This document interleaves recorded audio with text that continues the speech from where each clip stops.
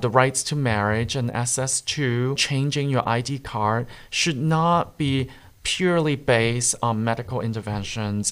As a famous trans woman friend of mine who died 2 decades ago, she said she'd rather die a woman than die a man. I think Hong Kong still has a lot of work to do. Always to know that you are enough and your identity is something that people would never be able to take away from you.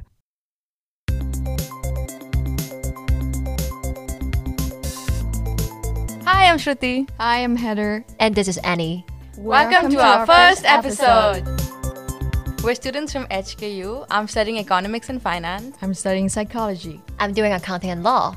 Today, we're having an enlightening conversation about trans experiences in Hong Kong with three brilliant guests, Brenda, Alvin, and Zephyrus. We hope you can take something away from today's session. Let's dive right in.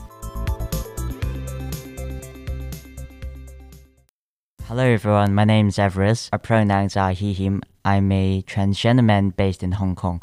Professionally, I work as a doctor. I'm also part of a local transgender youth organization. We call ourselves Quarks. We build our own community and we just want to raise awareness and visibility of the local transgender community. Hello, I'm Alvin Wong, and I'm an assistant professor in the Department of Comparative Literature at HKU, and I also is part of the member of the Committee on Gender Equality and Diversity. So at HKU as well, in the Faculty of Arts, along with my dear colleague Brenda. And my work focuses on LGBT and queer culture, including literature, film, arts, and so on in Hong Kong, and looking at it from a Sinophone and transnational perspective. Currently, I'm working on my book, Queer Hong Kong as Method, and engages with some of the materials that I might discuss later on today. Hi everyone, mabuhay, as we say in the Philippines. I'm Brenda Alegre, just call me Brenda.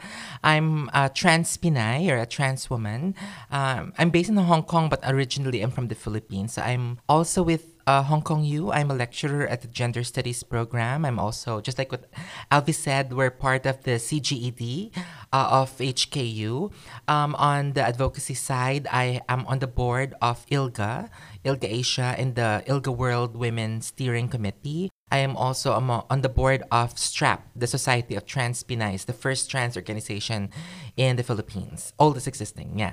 My research work is mostly on trans Pinays, or trans people in Asia, focused on decolonization.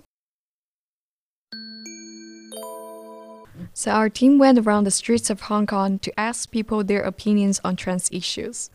So first, we asked them what was the meaning of trans and non-binary. Let's take a look at what they said. What does transgender mean to me?